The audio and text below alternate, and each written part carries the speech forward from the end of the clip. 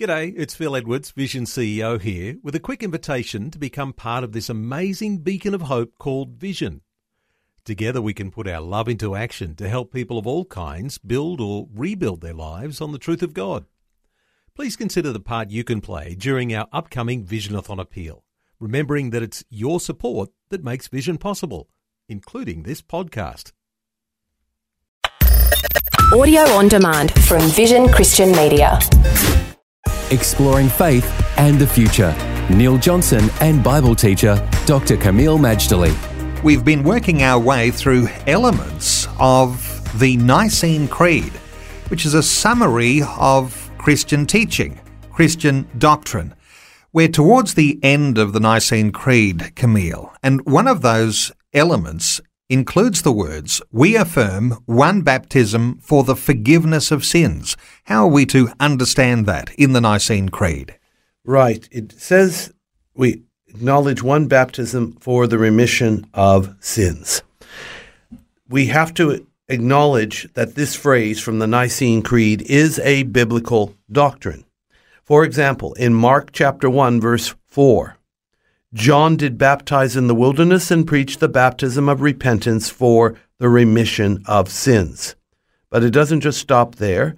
You also have in the book of Acts, chapter 2 and verse 38, the same thing. And this is from the mouth of Peter. This is after Pentecost. The church is born.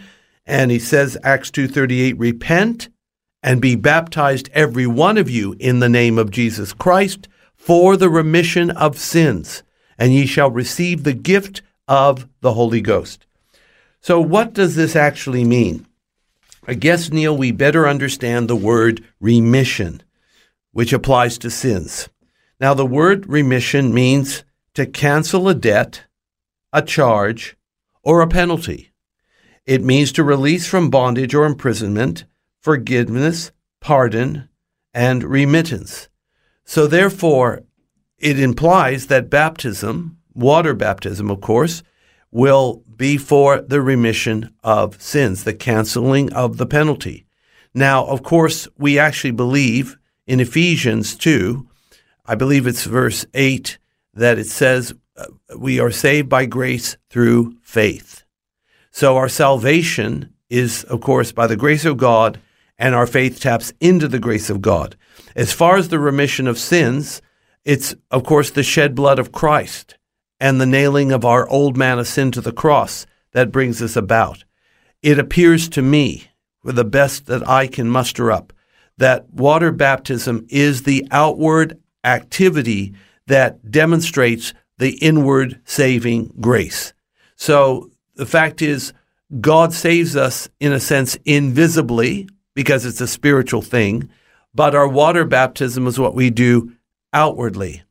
And we do believe we are saved by grace through faith, and that faith taps into grace, releasing forgiveness, releasing cleansing, releasing the new birth, releasing every good and heavenly gift. So the way we would understand baptism in this context, in the Creed, is that it's what baptism represents. The death and the resurrection of Christ, that our sins are forgiven. Absolutely. It does represent those things. And we do the outward activity to show that we are identifying with Christ.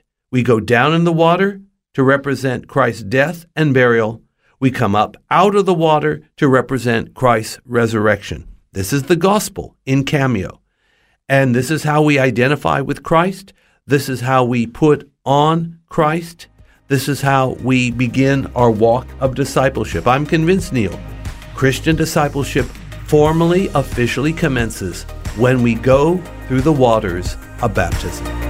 Faith and the Future with Neil Johnson and Dr. Kameel Majdali from Teach All Nations. For more from Dr. Majdali, including books and DVDs on prophecy, Bible commentaries, plus today's and other episodes of Faith and the Future, go to vision.org.au. Thanks for taking time to listen to this audio on demand from Vision Christian Media. To find out more about us, go to vision.org.au.